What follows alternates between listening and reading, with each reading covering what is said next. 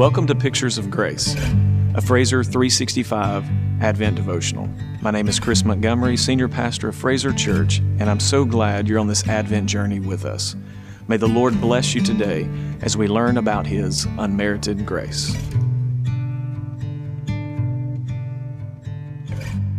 Welcome to day 21 of Pictures of Grace, an Advent daily devotional.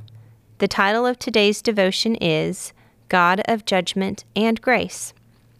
Francis Frangipane once said, "Redemption is the payment of a debt or obligation. There were notes, warrants held against us. We are all debtors to God. But by His death on the cross, Jesus satisfied the warrants held against us.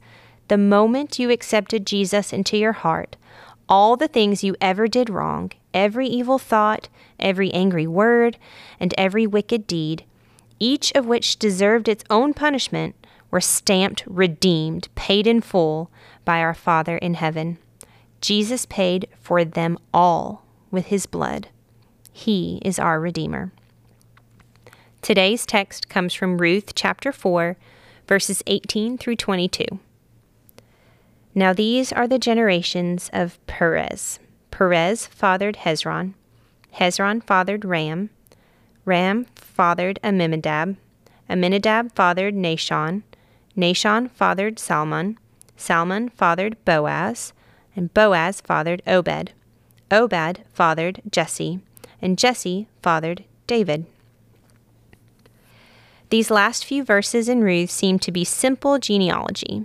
But God's word is always more than just mere words on a page. Every word is valuable because all Scripture is inspired by God to bring wisdom into our lives. I will leave the depth of this discussion to one much wiser than myself, M.R. DeHaan. Here the story should be ended, but instead there is an added genealogy. The Holy Spirit added the closing 5 verses for a very definite purpose. Strange ending indeed for a love story. Just a fragmentary genealogy, a single branch from a family tree. There are just 10 names in this list, beginning with Perez, son of Judah, and ending with David, king of Israel. It begins with an illegitimate child and ends with a great king. It is the story of grace, grace, grace.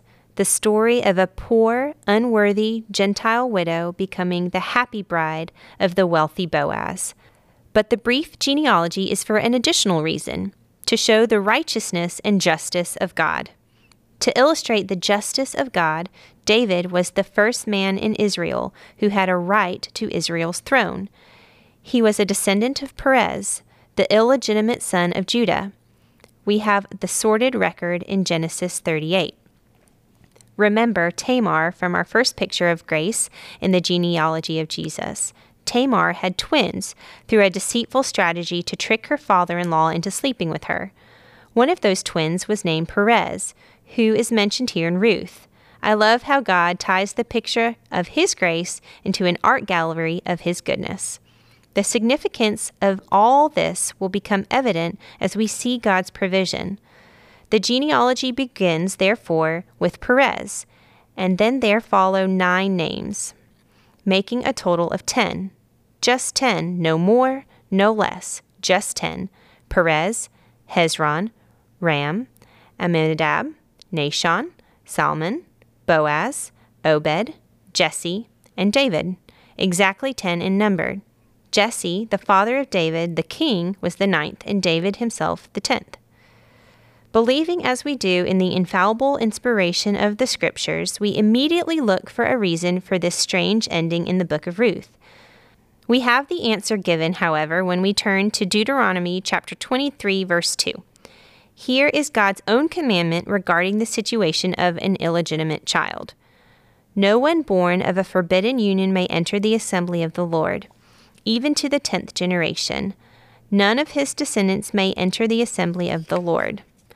Here is the definite command of the Lord that no child born out of wedlock should ever be admitted into Israel until the 10th generation. 9 is thought to be the number of judgment, and the judgment of sin must first be fulfilled. Only after 9 generations may a person, therefore, who is a descendant born of this unholy practice, take his place in testimony, for 10 is the number of testimony. The expression, "no one born of forbidden union may enter the assembly of the Lord," had reference to a place in the royal line of Israel. It did not imply being a social outcast. Ancient rabbis interpreted it to mean that no descendant of an illegitimate child could sit upon the throne of Israel until the 10th generation. This seems to be the correct meaning, as recorded in the actual history of Israel. God never departs from his word, and generations after he keeps his command. It was, therefore, impossible for any of the descendants of Perez to sit on Israel's throne for 10 generations. And when Israel under Samuel demanded a king, God could not give them a legitimate king from the royal tribe of Judah, because the curse of Deuteronomy chapter 23, verse 2, still rested upon them. When Israel demanded a king, it was only the 9th generation since Perez, the son of Sin, the son of Judah. Jesse, who was then in the line, was only the 9th. David was the 10th, but was not yet ready, probably not yet born. Since the curse of 10 generations was upon the line of Judah, the kingly line, until David should be ready for the work of the Lord, God could not honor the request of Israel for a king, and so he steps outside the tribe of Judah into the tribe of Benjamin and gives them Saul, the son of Kish, instead. In light of all this, can you deny or doubt the supernatural, infallible inspiration of the Scriptures?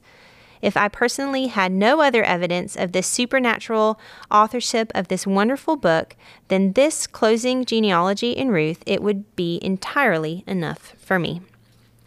Wow, what insight from Dahan. And I love that last quote.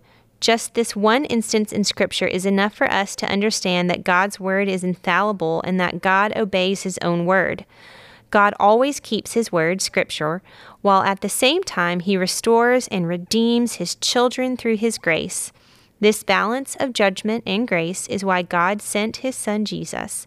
Only in Jesus, our spotless Passover lamb, could God righteously pay the penalty for our sin and save those who would put their trust in him. That's why we call it saving grace. As you think about today's reading, reflect on the following questions. God is both a God of his word and God of grace. How does his balance of both create in you more of an admiration for who he is? What are your thoughts on the following statement from today's devotion? God never departs from his word, and generations afterward, he keeps his command. How does Jesus coming to fulfill the law become the greatest picture of grace? Let's pray. Abba, Father, thank you for both your grace and justice. Today, may we better understand how both are revealed in the life, death, and resurrection of our Savior. Amen.